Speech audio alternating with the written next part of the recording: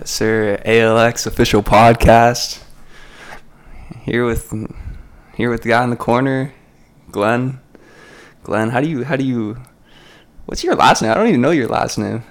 Gies, Gies. Glenn Gies. Yeah. Glenn Gies, also known as the guy in the corner. People refer to you as that ever? Somewhat. I referred to you as that a couple times. I was like that guy in the corner. Yeah, under the E5 bridge at the University of Waterloo, handing out poems. And tracks. Yeah. Or little pamphlets, yeah. Yeah, Mhm. yeah, for sure. So I'm super grateful for that you're on this podcast with me today. It's something It's good to be here. Yeah, man. We've developed a really, really good relationship over the past couple years. I think you were in second year, maybe? Yeah, I think it was early second year. Early. Second year. Yeah. I'm in fourth year.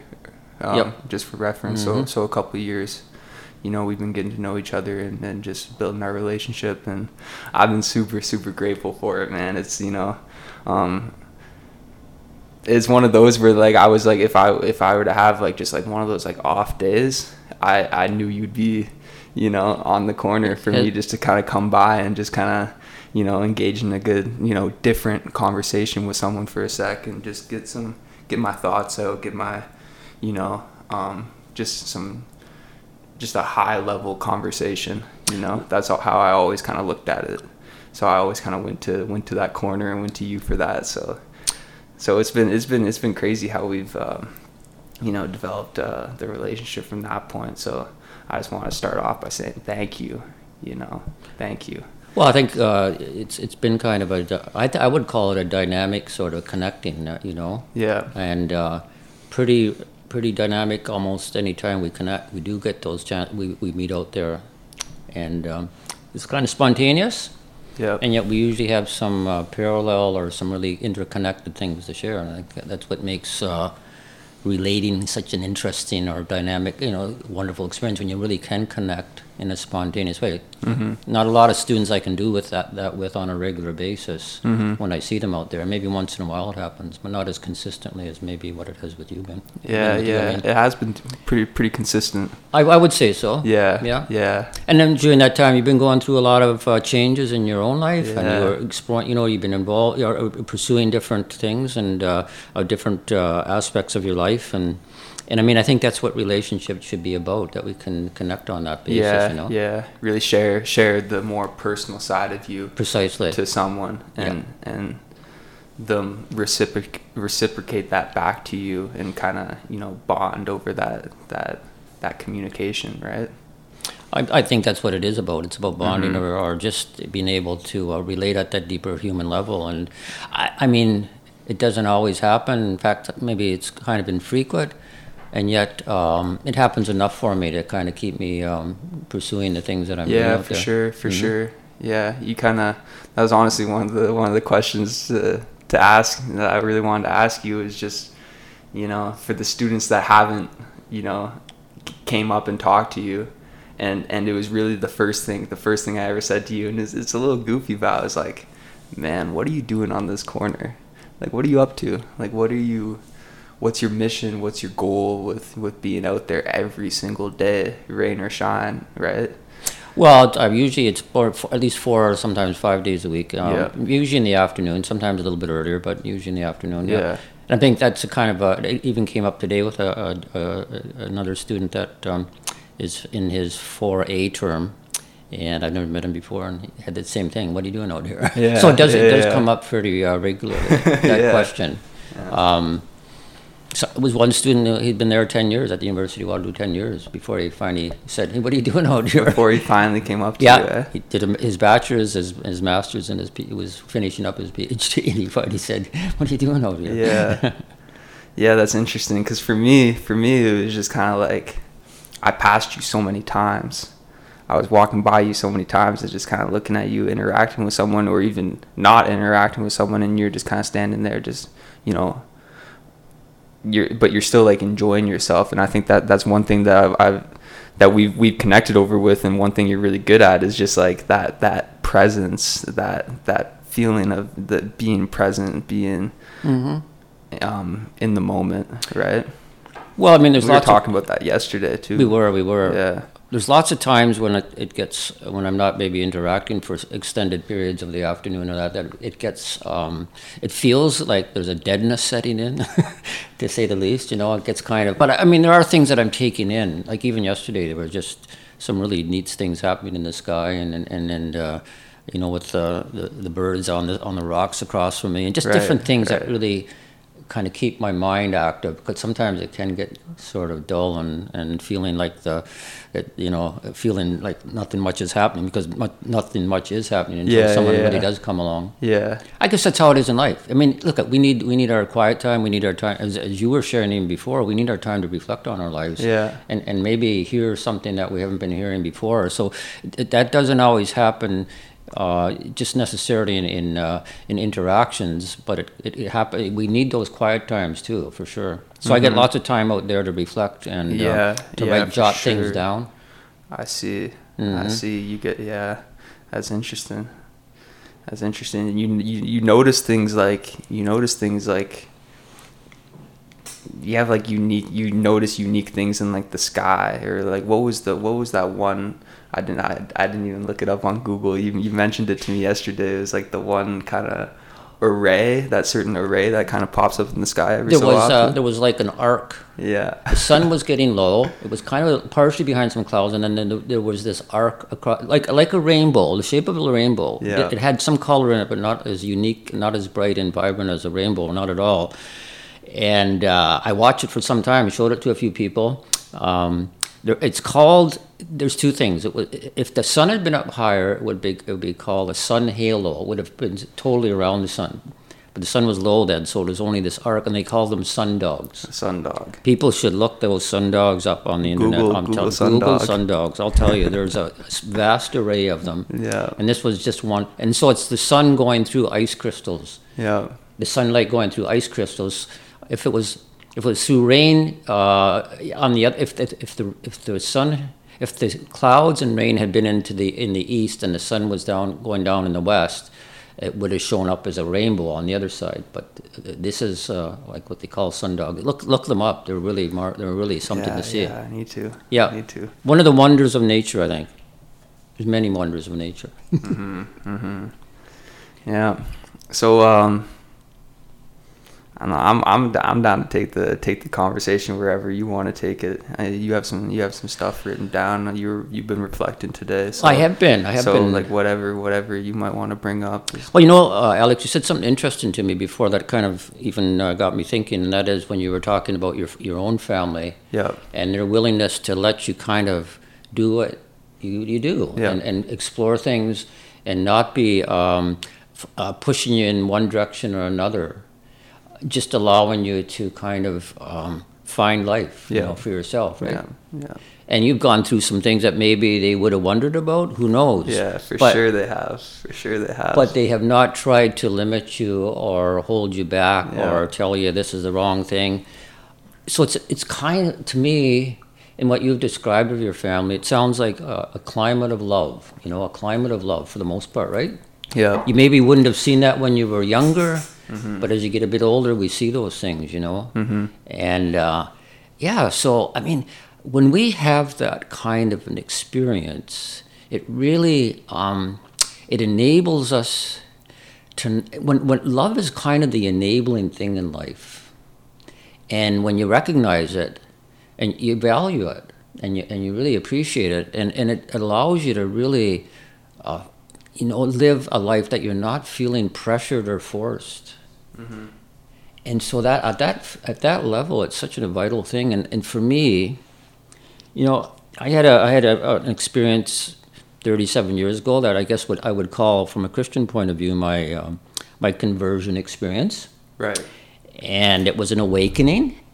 Yeah. You talk a lot about awakenings. And it really was a coming to an awareness of myself and my predicament in life. And at that point, my marriage was breaking up. And I was kind of thinking, well, I'm pretty happy about that. I'm going to go on with this life, and I'll leave this behind me. And then I got a real awakening, a rude one, you might say, or a painful one, very painful, that it wasn't my partner my partner's problem. It was my problem and my unwillingness to value her. That's part of what that whole experience that you're talking about. Your parents value you enough to let you explore your own life. Yeah. So valuing, it doesn't mean we can never warn somebody, we should never warn someone about some direction they're taking. I'm not saying that love can operate on that level too, right? A warning, hey, this is not good stuff you're doing or whatever, you know? Yeah. And that's part of love too, but it's when you're really feeling accepted and valued that it really makes life a lot better than when you than people who come from a background where they've really never known that, or have had a pretty shaky experience of it, if at all. Yeah. So my experience of my conversion kind of brought me into a new sense of what love was about, and it was that I had really not been loving my partner. Wow. I took her for granted. Yeah. How old were you? I was heading in my 36th birth, within a few months would have been 36. So interesting. So that's 37 years ago. Yeah. Don't add all that up now. You'll find out my age. I didn't know your age. I've never known your age. So I think it was, I knew about it. I knew about it intellectually, but I didn't know it from the point of view, from the experience of the heart, the inner being. And I didn't know that. I only had an intellectual sort of understanding of what love was. Yeah. And I was a practicing social worker. I was a practicing social worker at that time. So I was working in a psychiatric facility. Yeah. I used to see a lot. I used to see men in my situation who came to, when their marriages broke up, they were devastated, and they realized they had really missed it with their companion. They'd really missed it. They missed their shot. They did. Yeah. They missed their shot. That feeling of regret, right? Yeah. And there was no turning back. Their partners had moved on. They were not going to go back into something that was going to be unpredictable. Jeez. Hey, and I thought about that even earlier today. If you want to ask me why I've continued to try to live out the life I have, from a Christian perspective, obviously, it's because I feel we have one shot at getting it right here. You know what I mean? That's a word I was thinking of, even the one you used. One shot at for me, it has to do with attaining to eternal life, a life that goes beyond this present life. Yeah. We have one shot at it, and I want to try to really attain to that and get to that place where it really is my reality. We were talking the other day, I think, about that whole aspect of presence and being in the present. And we were joking between being present and being present. That's right. Right? That's right. So let's distinguish the two real quick. Well, presence to me is a feeling of or an experience of something or someone larger than myself. Someone there that's not physically there. Yeah. And some writers have written about that too. Some just talk about it as an experience of a real experience of joy or fullness or peace, a sudden experience. But I experience it as presence. Yeah. So my understanding of it, it's the reality of God in the universe, not just the universe itself. But we can being present means we're really there in that situation. Yeah. We're really taking it in. We're not just kind of distracted by. Do you have any tips to be more present? Do you have any things that you've observed, any patterns that you might have kind of come up on that have allowed you to be more present? Well, I think I have to go back. I'm going to play around with that word again. I think it's presence that reveals it. Right. Reveals it. It opens me to it. It's presence that it reveals it to me, and so it's always a joy when it comes, right? Yeah. Well, usually it's a joy. Sometimes it might be a recognition of something I got to do differently, like you were, reflecting on your own life the other night.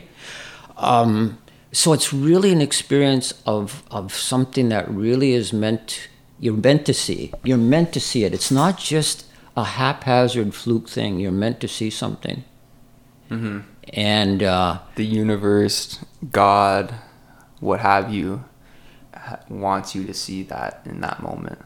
Well, I definitely see it as a personal God, and and so I think you're really being open to something that you need to see, and so I think it's, I guess over the years I've taken notice of things, so that kind of helps me with that whole reality. Mm-hmm. But I can be kind of in a dull state, not taking much in too, just as much as anyone else can. Until something really opens me up again, and kind of it's kind of like another awakening, you might say, right? Yeah. And I mean, it might sound like it's just sort of something that's kind of almost sometimes it seems elusive, but I've had enough experiences of it that I don't want to ignore it it's like when I had that experience with when my marriage was breaking up, and that I could have moved on and just said, oh, well, I've just had a sudden jolt here that really unsettled me and made me realize things, but I'm really thankful I didn't. Right. That I took it in. Now, that was a very painful experience. Yeah. Some of these other experiences we're talking about are very joyful and full of wonder, and that's something I think a lot of people don't recognize those realities because we're so distracted. Yeah. We're so caught up in the everyday things that were either the things we were pursuing and rushing from here to there, or just distracted in general. And we were just talking before about how distraction takes you away sometimes from those awarenesses, right? Yeah. And people often pursue distractions to try to keep going on when there's maybe something really missing in their lives, so they'll just distract themselves to have something anyway. Yeah, they use it as a way out from actually dialing into themselves. I did that for decades, man. I did it for decades, even though I enjoyed life and I enjoyed lots of stuff. It's not that I didn't. Yeah. I even would say I enjoyed my marriage. I can't say that I didn't. Many times, but I was really missing something more important. Yeah. And I mean, I would never, when I was your age in University of Waterloo, by the way, I would never have really thought in terms of, my parents were pretty good. They didn't really try to push me any which way. They kind of let me do my own thing until I missed my second year, and then my dad said, you better get the next one. I failed my second year, but it wasn't like a heavy-handed thing. He just said, "Look, if you want to keep living here with us, you gotta make sure you get this next year."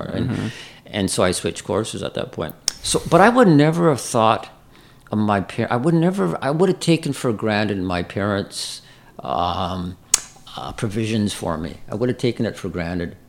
I knew them as parents. I can't say I really experienced a deep sense of love for them, you know? I just didn't. I just didn't at that age. I missed it because I didn't know yet. That's one thing we've talked about is telling your loved ones you love them in that moment before that moment's gone. It really can happen. You're thinking about it. That's right? Precisely it, man. Precisely it. My mom and I went on her last night of life. We kept her. She was going through a major decline, and we kept her in our house.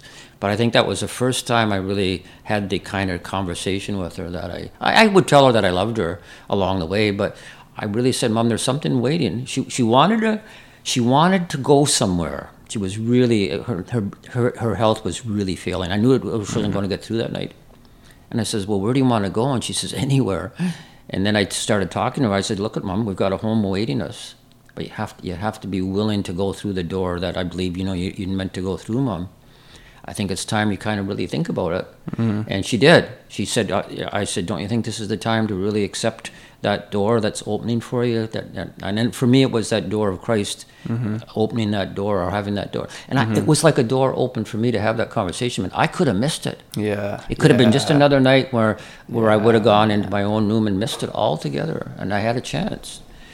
And that was the night she passed away. Not too many hours after that. And it was still really sad to see. But she was, she hadn't been eating for several days, which was part of her decline, and I knew that she wasn't going to last. But yeah, so a door open, and I guess that's part of even what we're talking about is a door opening in our lives, right? I think you had one of those times last night. A door opened for you, and I see that with a lot of people. A door opens, but sometimes they miss it. They don't see it in the larger. They just think about, oh well, I got this job. They're distracted. Yeah, they don't see it. They might be happy that something happened or recognize it, but they don't recognize that there's something bigger going on because it usually has to do with showing them a way that's more. It's about the way their life. It's being appreciative. Remember, we were talking about that student last night. We were talking with that student last night who was talking about giving. Yeah. And I think we're given these moments, to be truth. We're given it. Yeah, we are. And those moments are really meant to be valued on that basis. You got to execute on those moments. You got to execute in the moment. And don't forget it. Because it's just, because missing the moment can lead to just an overwhelming sense of regret and anxiety, depending, at scale of how large that moment is. I had probably 10 years of missing the moment. That I had some earlier moments that could have brought me into my experience of Jesus Christ, and I missed them. I could have seen the man. When I say could have, man, I've definitely had a few of those moments that have been so obvious to me that, like, there's a God, there's a universe working with me, So yep. Listen, when I came to university, I threw away any notion of there being a creator God. I threw away any notion that there was any kind of absolute truth. I just thought, I'm going to live my life the way I want to live it. Yeah. I'm going to enjoy what I enjoy. But the other thing about, I think, this experience that I've shared the Christian experience. If I'm right in terms of what I experienced, it's not just about an enjoyment, but it's about responsibility to those moments, to that reality behind those moments. It's a responsibility to live our lives on a different level in terms of our own goals and ambitions, if I can put it in those terms, or even in terms of our relationships with other people. I mean, it really is meant to really give us a truer sense of how we're meant to relate in ways that aren't condemning other people or putting them down or judging them. Yeah. I mean, I'm not saying I never fall into that, but it gives us an opportunity to not live on that level, And we do that. We write people off very quickly. We do. Or so in such a superficial way, really, Yeah. I had this kind of powerful experience 2 weeks ago. I was downtown Kitchener. There's a building there at the corner of King and Water Street. It used to be an old Eaton's store. Got a bunch of different offices and that in it. So I was driving by, and there's kind of a doorway there, a fairly wide doorway, and there was a young woman sitting there on a mat, and she had her cart, her grocery cart full of all her belongings in it. So she was living on the streets. But I thought it was someone else for a minute that I also knew had been living on the streets. So I drove around again, and I realized it wasn't this other person I had talked to on quite a few occasions. So I stopped, and she wasn't looking ahead. She was looking to the side, and it was just, amazing profile. She was just really, it was a look of kind of anguish, a look of lostness, probably some significant mental health issues. I'm not saying that isn't what was behind it. But she was just really a look of despair. So I got out. I'm not going to boast about this. I went and gave her some money, just gave her some money. And I was really surprised. She said, thank you. I thought she was, I kind of didn't expect a response necessarily. Really? Yeah. I thought she was so inside her head that she wouldn't have even known how to do that. Yeah. But it was something about her. It was kind of, I think it was kind of like what the world is like in a lot of ways, where people, they're just living a life of despair and anguish and hopelessness, or lamenting things or grieving loss. It could be a lot of things.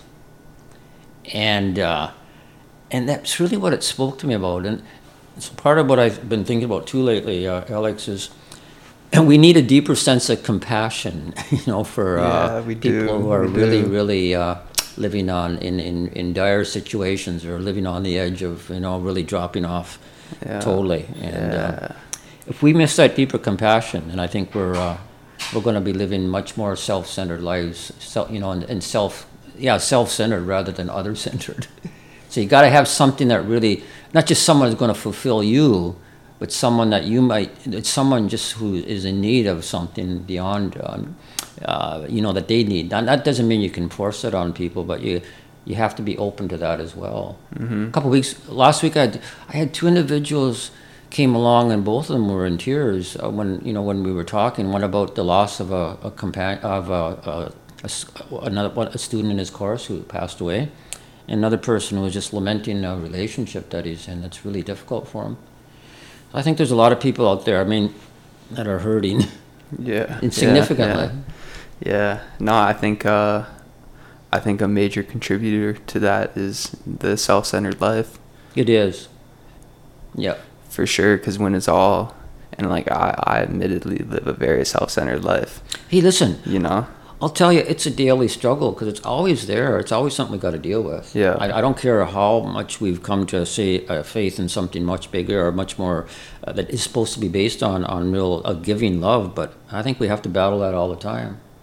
Self-centeredness, you know? Yeah. Because that's where, it doesn't mean, again, that we shouldn't have some times to ourselves where we're reflecting on things. That's not it. For sure. But it's yeah.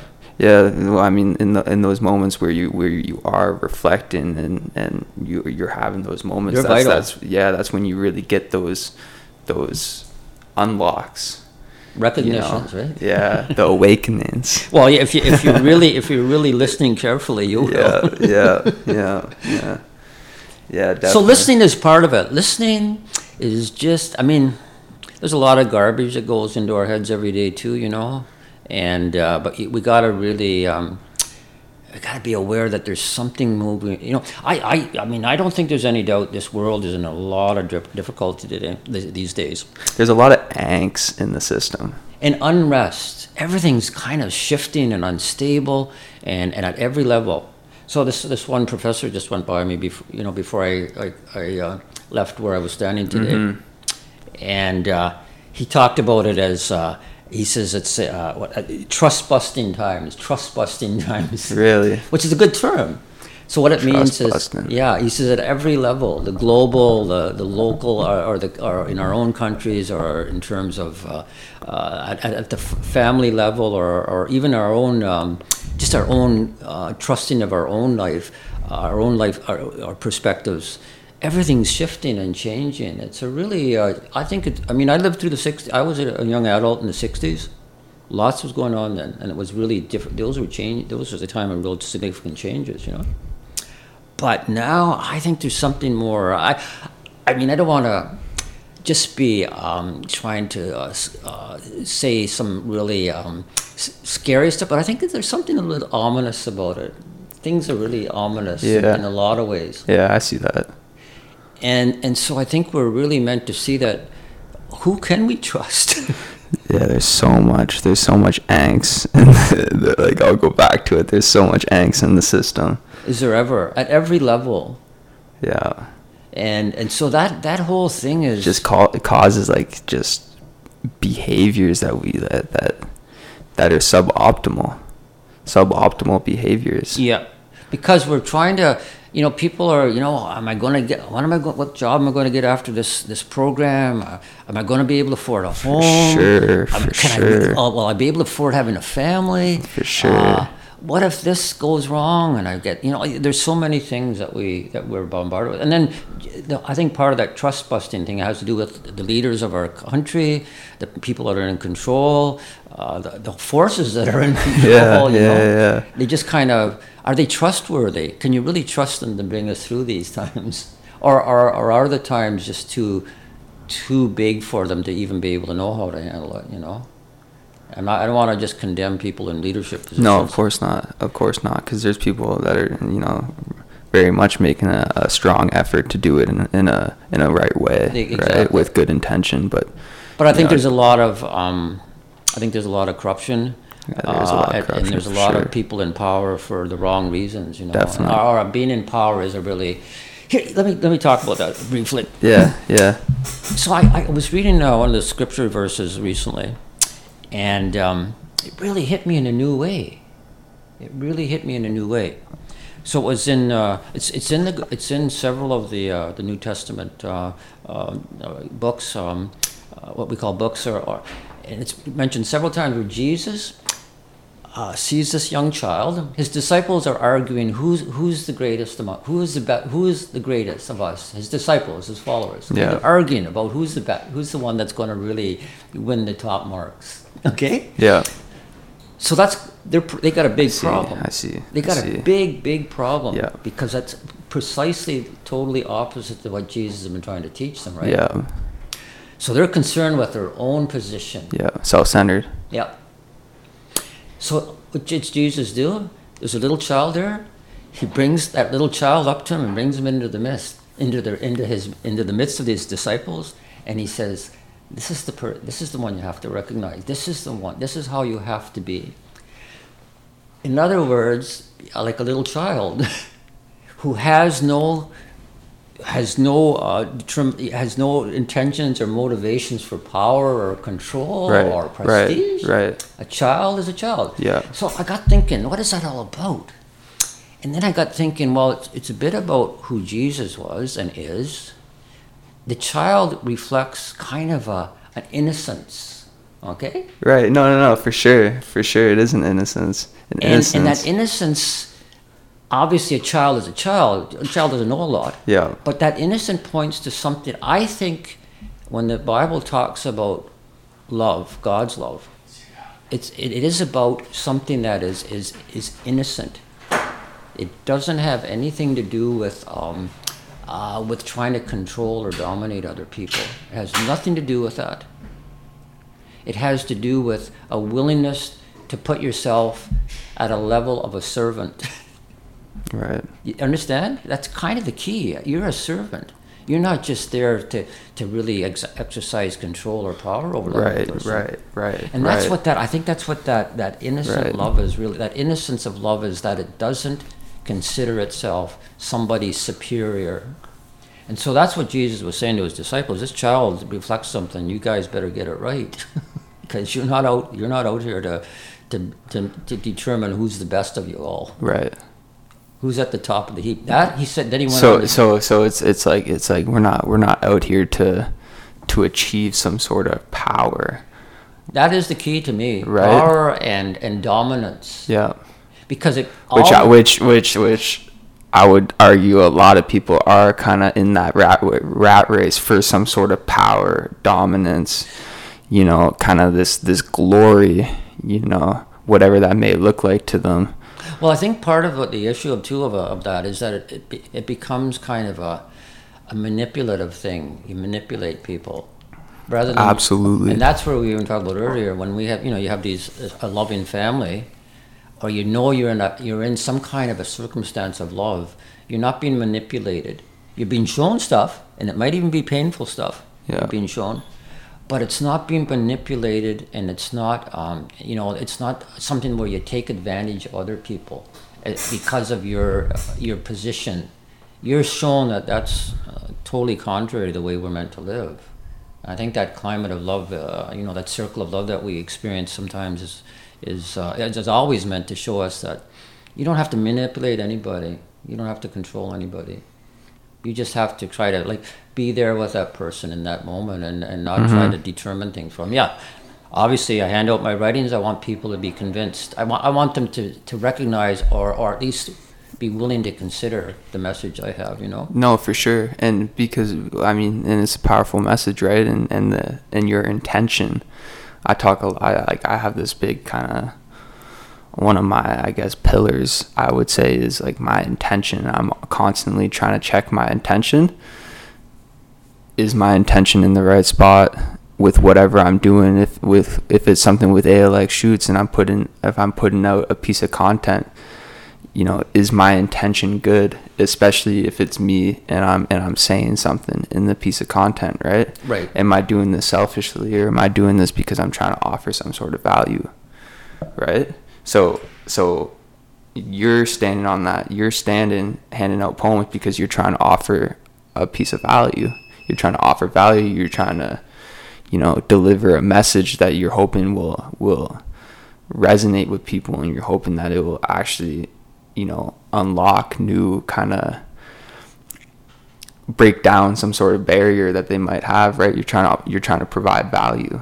Well, I think it's provoke. I want to provoke people in the sense. When I say provoke, I don't mean in a nasty way, but but in the way of just to think about some stuff maybe they haven't thought about before, or if they're people that are struggling with even though they've already come to this position of faith, just try to encourage them. And listen, I think one of the biggest problems in the world has been religion. Religion has often used coercion or force to maintain its position or to extend it, but that's not the message of the New Testament. It's not about coercion. Persuasion, that's one thing, but not about coercion or power or dominance. And we can show them things, but I'll never be able to talk someone into becoming, a follower of Jesus, and you can never do that. But you might show them something that speaks to them at the moment of their lives, or that they eventually will reflect upon a little bit, Yeah. So I mean, I think obviously sometimes it's just more the kind of person we are than even the words we give to them, just the person we are with them. But I don't want... For sure. Actually, I'm going to hold on to that thought because I know the camera dies out like every 25 minutes. Oh, does it? Okay. So I just kind of keep the audio going, but... Yeah. Yep. That was a good moment. I have a great thing I want to say. So you just mentioned it's less about the words that we say and more about the person we are, right? With that person, with whoever we're communicating with, kind of idea. Well, I think I think we should never think that we can just give them the right words. Right. So for sure, that's kind of what's happened with you and I, because like our connection has been less of the writings that you've given me. It's been way more about like the conversations we have. Yes, exactly. And me knowing that like me just knowing that you'll be there in certain moments, and that like I can go to you and I can engage in that next level kind of conversation and be able to open up to someone. That's a better way of putting it, is like just being able to open up it is to someone, right? Yeah, for sure.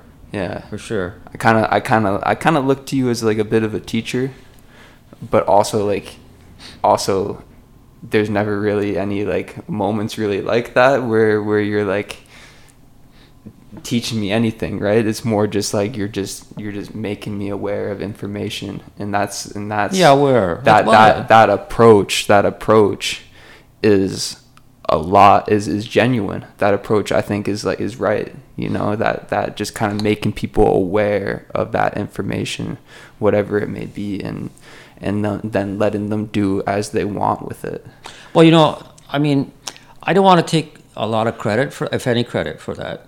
All that I want to say is interesting. No, I don't, because I know you don't. Because there was a time when, as a social worker, I really enjoyed connecting to people, and so even as a social worker and working in with people with issues in their lives, I mean, I kind of would enter into those experiences with people. I know I did.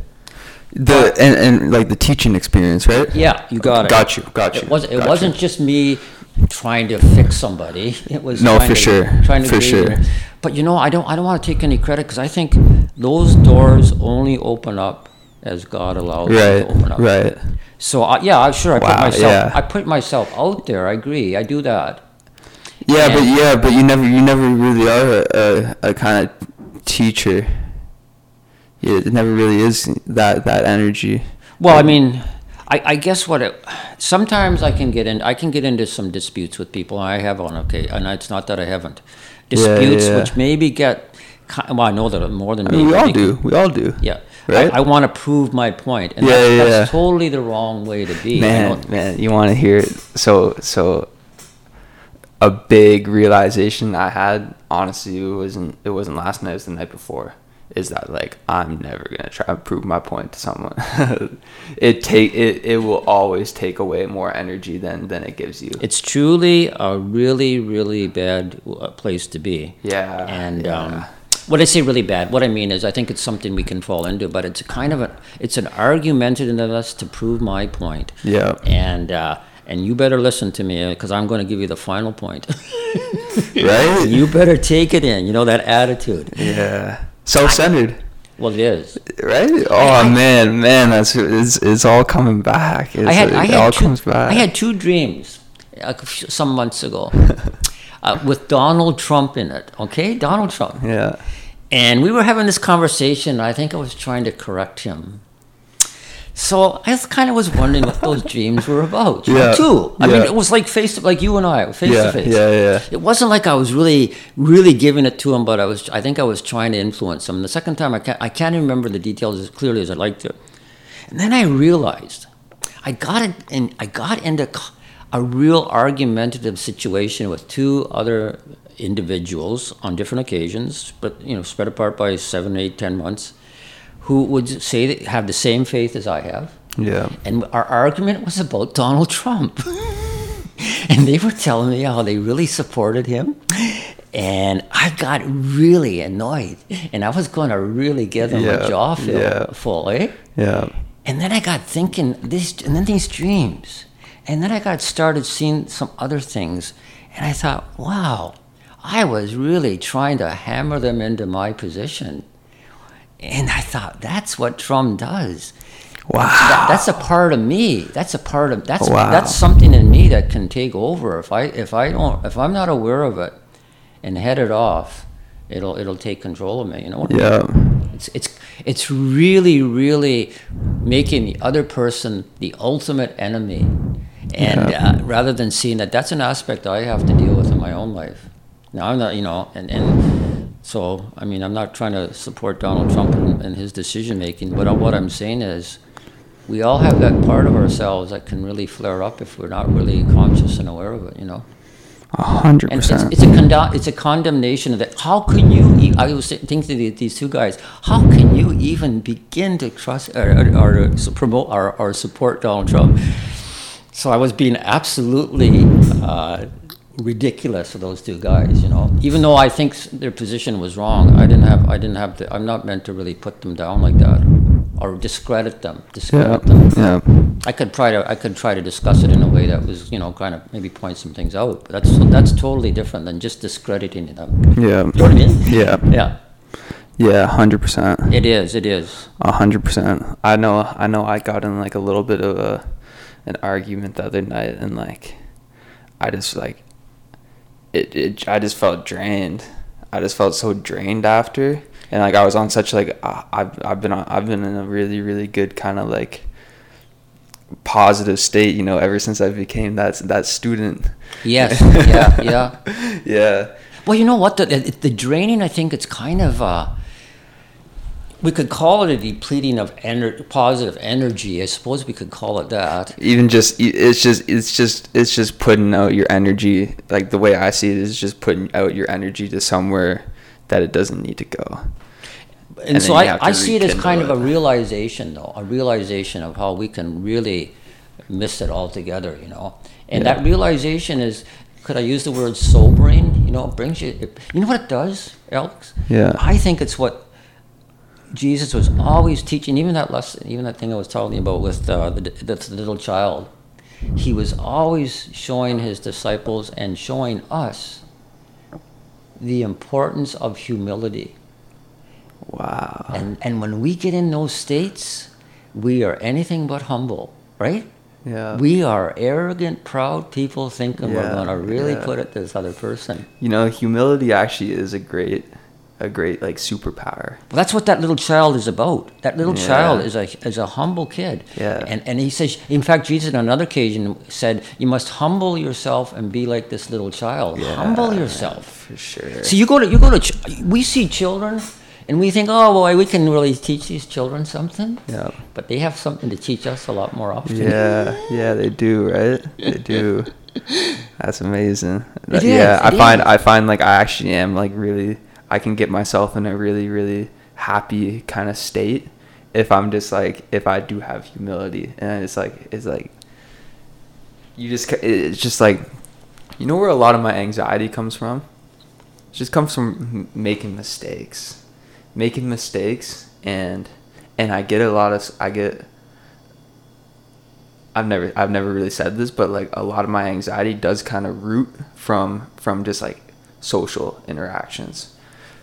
I'm great socially, like great sometimes. I like that sometimes.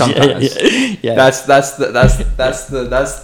That's right. That's the. Sometimes it's kind of like you really are. I think again, it's like we get gifted sometimes to really get it right, eh? Right. We're gifted. It's like a gift you get, and it comes upon you. Other times we're kind of. Listen, there's lots of times out there, or even with people in general. I think I'm in a fog. My brain's in a fog. I can't seem to articulate anything decent. Yeah. I think it's just. It comes back down to that self-centeredness. When I'm self-centered, I'm terrible socially, and I'll regret those moments when I walk away. We're meant to, because that regret is not necessarily just a something to crush us, but it's meant to bring us to an awareness. So regretting or recognizing those things isn't just meant to be a despairing moment. For sure. But some people can get caught in that. They're totally. Yeah, I could see that. They're totally there for you just to learn and grow from and become just to build that voice inside your head into something more and more positive each time, right? Yeah, and to humble us and to realize that we aren't as great as we would like to often think we are. Make you realize you're a little goofy sometimes. We're all a little goofy sometimes. I did something last week. I had to get some repairs done on. Well, I had to have my snow tires put on a couple of weeks ago, and then for some reason, I don't know. I bought some things I didn't need to get for the wheels. And later I thought. That was totally unnecessary to buy those things. There was no reason for me. So I really lamented about it. It was just a waste of money. And not that I cherish money so much, but it was a waste that I could have used for some people I meet along the way. And it was totally based on just an appearance that I didn't even really care about, to come think about it. Yeah. So keeping appearances and getting caught up with the whole world of fashion and glamour and having to have the right looks. Yeah. Man, that's another big superficial aspect of modern living. We're self-conscious. Yeah. We're self-conscious out here, and we're trying to put makeup over it. So identity is what our lives are. What is our identity? Yeah, talk about identity. What I'll tell you what. My identity is how I think about myself when I'm alone. That's where it has to be. Interesting. That's really where it has to be. It has to be at that time. Do you think some people will get wrapped up into their identity being how other people are perceiving them? Oh, unquestionably. Interesting. I think that's probably a major thing amongst many of us. We want a great when Jesus confronted the religious people of his time, it was about them maintaining their appearances of superiority or of their authority, but they always had, and this maybe is a little different over your spot, but they always were doing that on the basis of putting other people down and looking down on other people. But the same thing when we're trying to please other people with our appearances. That's really we're meant to have other people respect us for the person we are, not for our appearances. In so much of our modern life, and it's been throughout history anyway, not just. But I really got tied up in that with ALX shoots. I really did. Well, we do. It's just, and it was to such a bigger degree too, because like I was putting it out. I was putting my appearance out a little bit, and it was just like where all my thoughts were just like really like gravitating towards this certain area, right? It's called an image. Yeah. There's a difference between image and identity, right? For sure. Image and identity are two different things. Yeah. Like even in terms of, say, some of the work that you've been doing with some of the, some of these singers and that, and the rappers. The rappers. It's about image. It's all about image. And the image gets into all kinds of really perverse stuff, right? Yeah. Mostly it does. Yeah. And I think it's such a... So what is image about for a lot of us? Well, image is about appealing to people in a certain way that they will really think, whoa, this person's really got it. Right. And it's usually... How toxic is that? And it's usually about sexuality, not always. It's usually about that. Yeah? I would think a lot of times it is. Okay. About proving our attractiveness, right? Our attractiveness. Okay. And I think that can happen it does happen at every level, at every age. So I think it has to do with that to some extent. Not only that, but definitely it's an image thing, and an image thing is it's kind of a superficial thing. It's keeping up appearances, and sometimes when we do that, we never let the other person really know where we're at, because we can't afford to let them know that we're vulnerable, and that we are hurting people. Vulnerability. And hurting, and we're not really what people would think we are. Yeah. And that there's more to us than that. And I mean, truly, it's not just meant to be at the horizontal level, but it's also at the vertical level. Can we let that God know how much we really need Him, not to improve our image, but to have an identity that's really based on humility and love, and not controlling or dominating people. But our identity is based on what He has shown us and what He reveals to us and what Christ did for us, and it's that giving, sacrificial love. And I mean, that's a day by day again thing. You got to work it out every day, every situation we're in, Alex. I don't think there's a day that we can just automatically say, well, I'm going to go out there and do that today. Well, there we're getting into the pride thing right away, right? Right? Right. Oh, I'm going to just be that same person today as I was yesterday. I'm just going to really, really prove this thing. But no, it's not about us proving our identity, even our image, even especially not our image. Yeah, we've talked a lot about hyping up a certain moment. Yes, that's the times we're living in. Hyping up. Everything is hyped. Yeah. You watch anything, the sports events. I try to stay away from it totally, but they're so hyped. Yeah. They got the sports commentators are more important than the players almost. You know what I mean? Everything's got to be hyped. Yeah. This is the best game ever. This is the greatest play ever. But so many events are like that. People, even the whole celebration of Christmas, everything gets hyped. And I think that is definitely part of the times we're living in, Alex. Yeah. More so than ever.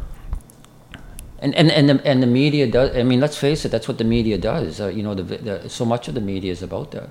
And you get tied up into like this, thinking that this one accomplishment is gonna bring a next kind of level of joy to you, right? You kind of hype up for me, my relationship to this and what I brought forward to you that one day on the corner was I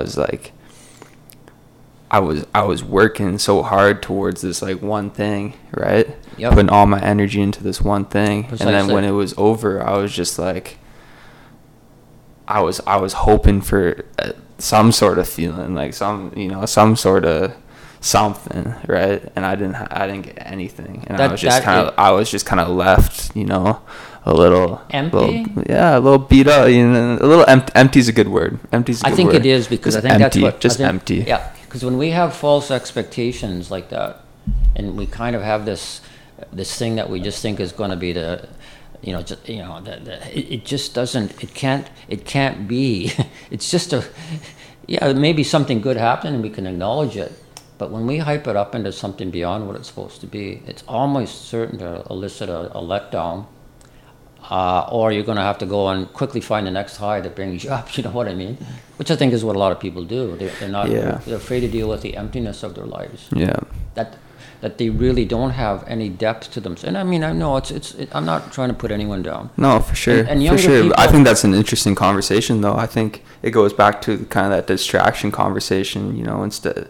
To fill that emptiness, we're turning to video games, we're turning to smoking weed, we're turning to just avoiding the real problem. We are. I think that's really the key. I mean, that's one of the keys. That's one of the definite keys to it all. I mean, and again, it's a day by day struggle, man, not to get caught up in that hyper expectations because I think what happens is those hyperness, those hyper qualities that we try to keep going on, it eventually just leaves us emptier and emptier, and then we got to go a little further, and those needs are never met. Yeah. In terms of just our own feelings and our own emotionality, and those things can never be satisfying. How I've described this to my one bro a while ago, and we related to it on such a high level, and this conversation is reminding me of it. It was like, once you've achieved something up here, and then you achieve something up here, when you're achieving anything below that, it's like you're setting a new expectation. You set a new expectation for yourself of like, I will only be happy when. That's right. You know, and if you and then you can get caught in the rat race of like, all right, I gotta do this and that in order to accomplish that, and then I'll be happy. It is a rat race. You know. So, can I give you the Christian perspective on that? Yeah. It's that we are only, and that's why I think it's kind of why I said to you before, I don't want to take any credit for those opportunities that open up, because they are a gift. If I recognize that the things that are really neat in my life and really exceptional are a gift, rather than something I'm just grasping to get in that next high moment. Yeah. It's recognizing that God is the only one who really truly deserves that kind of, he deserves my willingness to give him the credit for anything, not my own. And when I'm giving him credit, the Bible calls it giving glory to God, really acknowledging him, then I'm kind of really putting myself in the right place, because then I know that, hey, and I don't want to just feel self-satisfied with a conversation I had with someone, or I want to really recognize and giving thanks. Right. Isn't giving thanks such a vital thing? Yeah. If we stop giving, I think I told you about a student I meet, and she gives thanks. She says she gives thanks every night, but she doesn't know who she's giving thanks to. She gives thanks anyway. That's incredible. That's incredible. But even just recognizing that I think giving thanks is a really humbling thing, man. Thank you, God, for bringing this person along. Thank you for that opportunity to share. Thank you for the things you were showing me about myself, as much as maybe I needed it more than the other person did in that conversation. It's always a recognition that we're never to take anything for granted, nor be just trying to achieve our own self-satisfaction in these things that we're pursuing. It's not about us. That's a hard thing to live. It's a hard thing to accept. It's not about us and my fame and glory and the adulation I'm going to get. But that's what people are so hyped on all that. Hyped on it. Yeah, and it's hard not to be, because it's kind of pleases. It's pleasing up to a certain extent, but I mean, very temporarily. And then, like you said, you got to go reaching for the next one. The next high. Yeah. Or the next big achievement. Yeah. Let's face it. Getting hyped on your achievements is still a good thing, right? Getting excited over accomplishments is still something I would encourage. I think you can appreciate them, but I think I think you can be thankful. But just think of these people who are in the limelight all the time, and they're always getting this adulation from the crowd, from the people that are cheering out there. It kind of feeds into ego, to say the least, right? Yeah. It feeds into a sense that, oh wow, I'm pretty great. Yeah. I think and I don't want to use Donald Trump as the ultimate example, but he gets off on the adulation he gets. He gets off on that. It's kind of really it's what keeps him pumped up and keeps going. If all of a sudden people start saying to him, hey, listen, bud, you're not so good. You're not these things you're saying shouldn't be said by somebody. I mean, if you lose that audience, if someone takes over number one on the hit parade or on the top singing the crowd group, well, woo. So there's always a sense of the possibility of you tumbling down and not being up there again. And I mean, I know that I don't have to be caught in that trap. If I say it's what it is. It's a choice.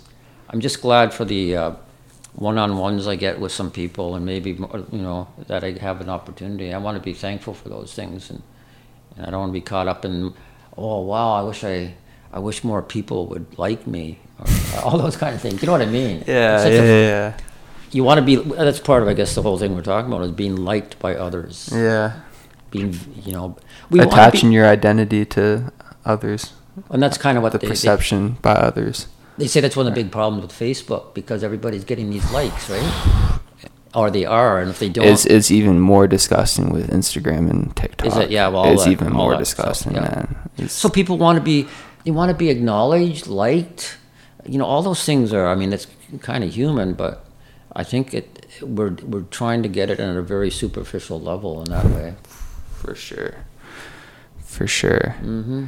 Yeah. So a couple of weeks ago, at the beginning of July of November, so I was driving north to visit my family up in Owen Sound, and I was coming out of this. The clouds were really heavy and really kind of had this brooding quality, scowling quality to them.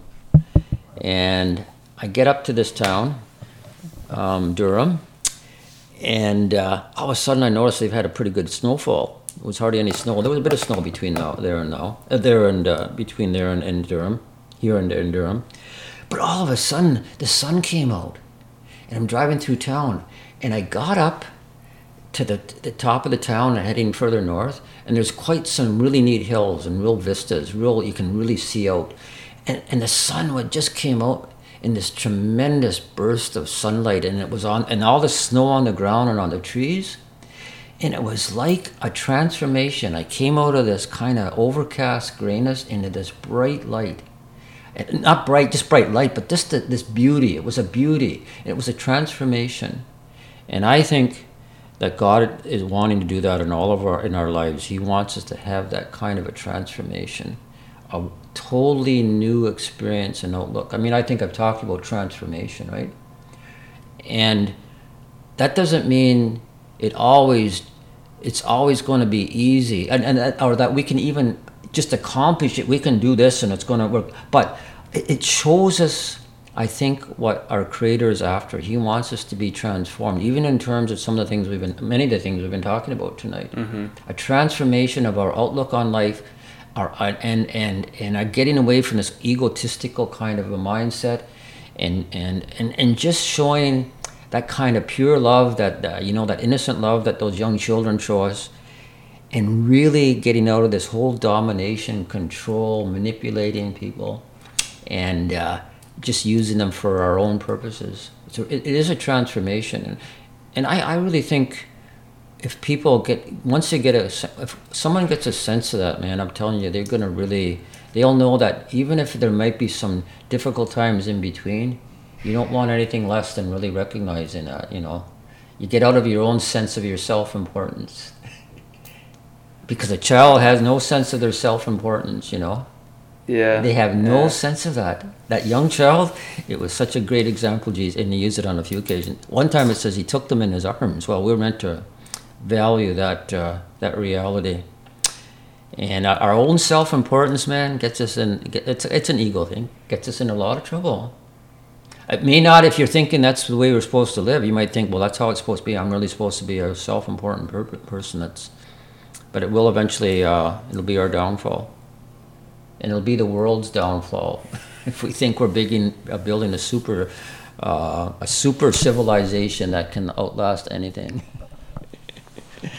No, I agree. Like, I think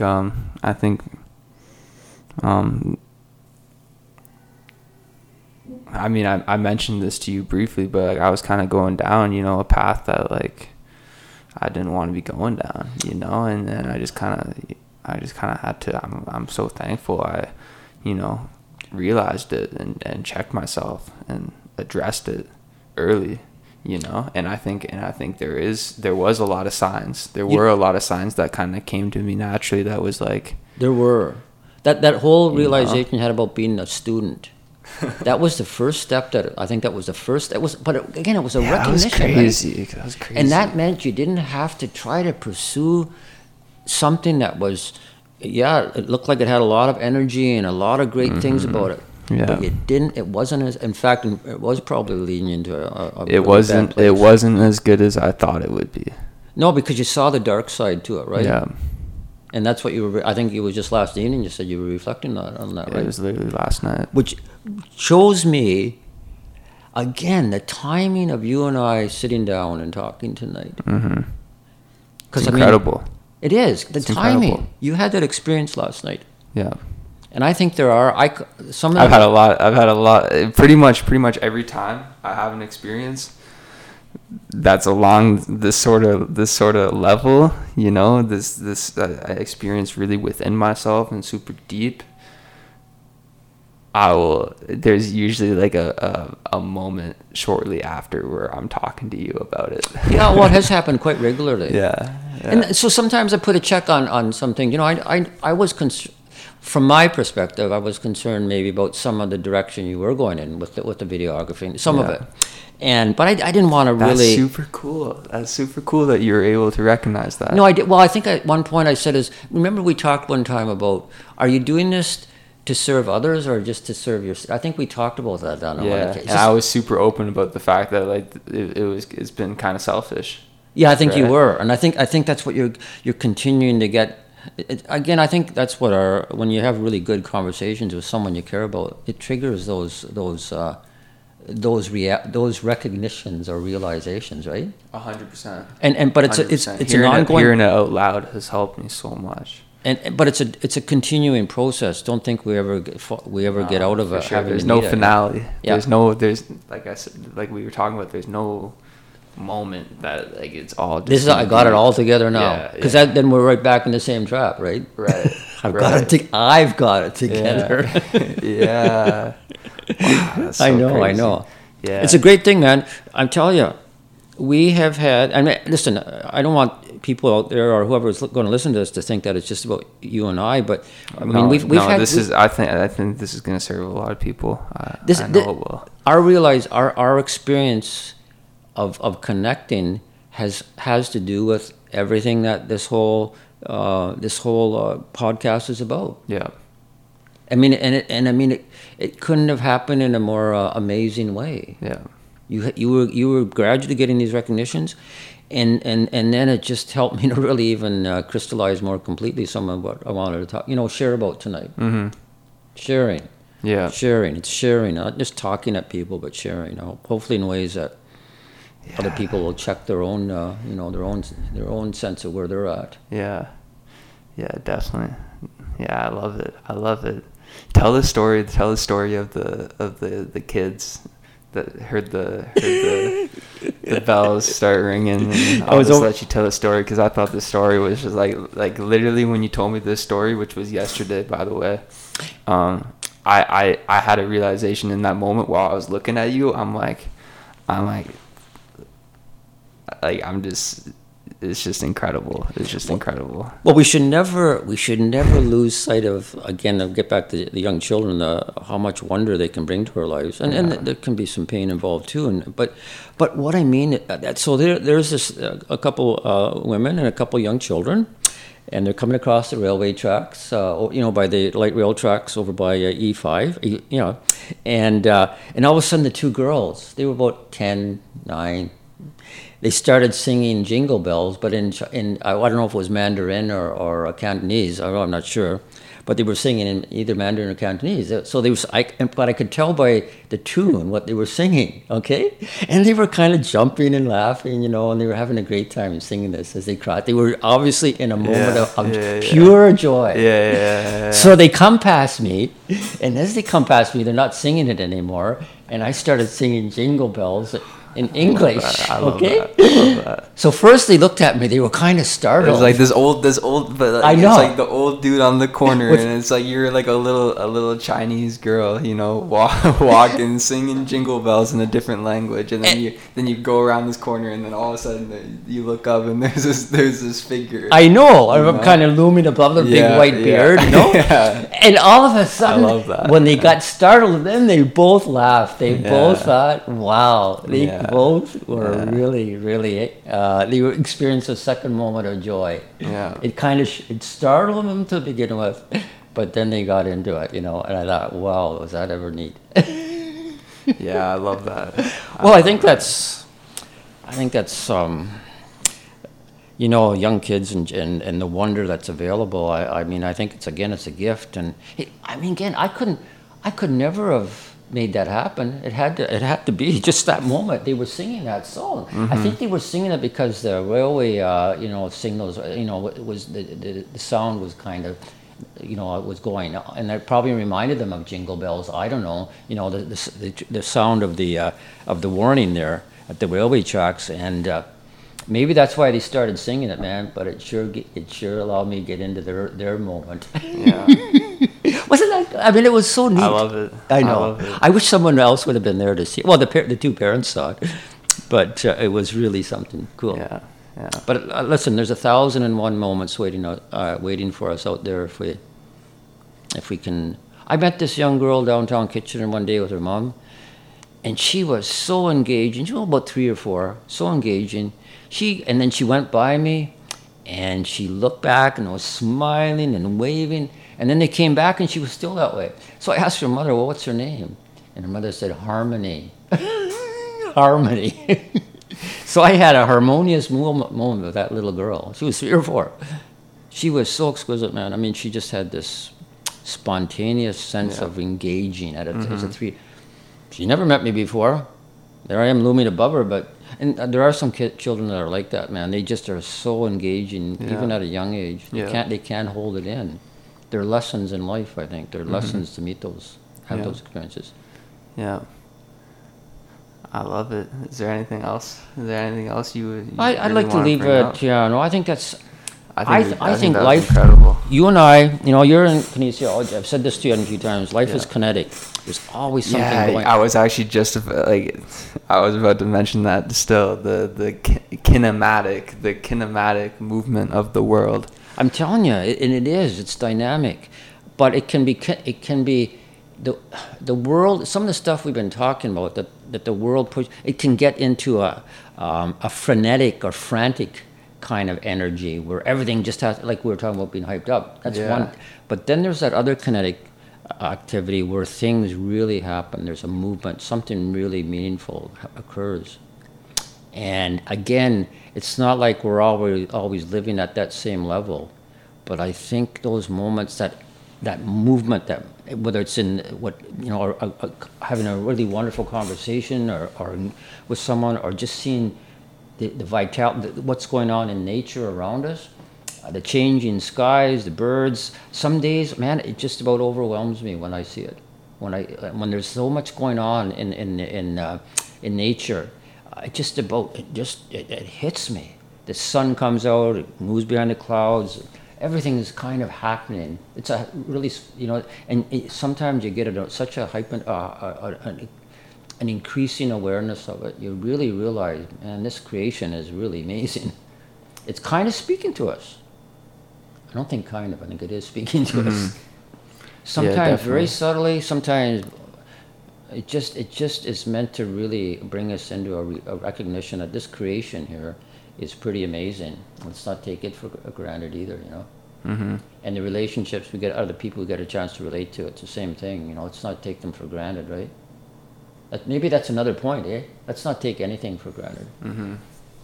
Let's not get to the point where we get gratitude. Lead with gratitude. That's right.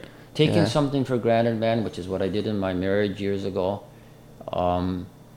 is one of the worst things we can do, I think. And entitlement, we get into that state of emptiness again, or before long, that's where we'll be. But having a real recognition of things that are there for us, gifts that we've been given, that's where we get what's on this cup in front of me, joy. Joy. Yeah. I think that's probably as far as we can go. That's amazing. Well, we can always go further. We could always go further. Always. We could always go further. We'll be talking here till this time tomorrow night. No, we'll definitely have to, do another one, sometime. I really appreciate you, you and your time, you and your friendship, everything we've built between each other, and you shared.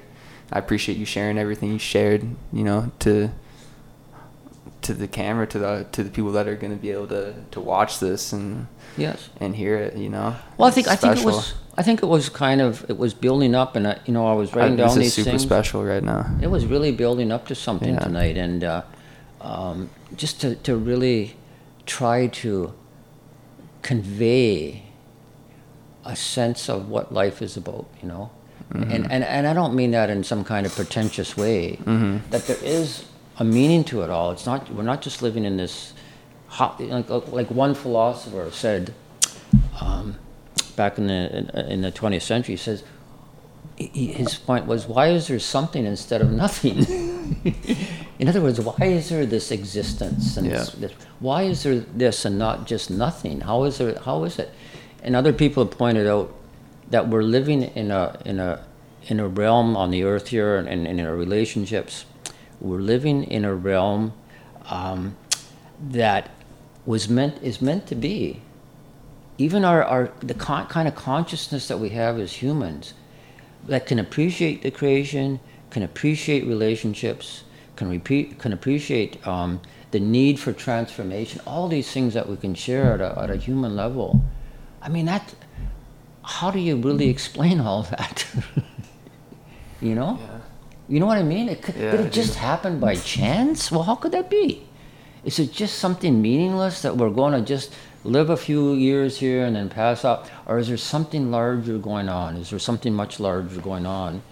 And I think human consciousness and the whole thing of being able to share these things with other people really show us that there's something really vital in it all. And I think it goes beyond just our human existence here on the planet.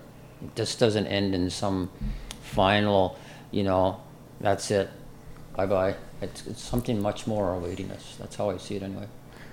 Yeah. Mm-hmm. Yeah, I mean, it's incredible. It's incredible. It is incredible. Yep. Just the way you can even attempt to put it into words, I think is super inspirational.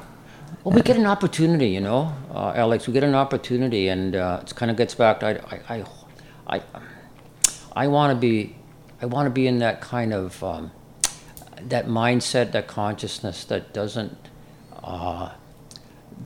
just treat it as something inconsequential or meaningless or Definitely. just. I want it to. I think it's shown me been shown time and time again. It's not inconsequential to be able to have that ability to share about life on a level that I think we are meant to share it on. We're meant to. Mm-hmm. That is a meaning. That's something I'm quite convinced is a very revealing thing.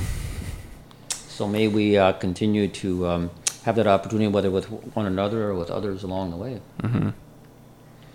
And if we can keep that focus off our own self-centeredness and on the other, I think we'll continually find opportunity. We'll continually have those kind of experiences. That's what I mean. Yeah. And get off our own little egotistical sort of notions and ideas and goals, and really recognize the wonder of little children and what they're meant to tell us. All right. I love it.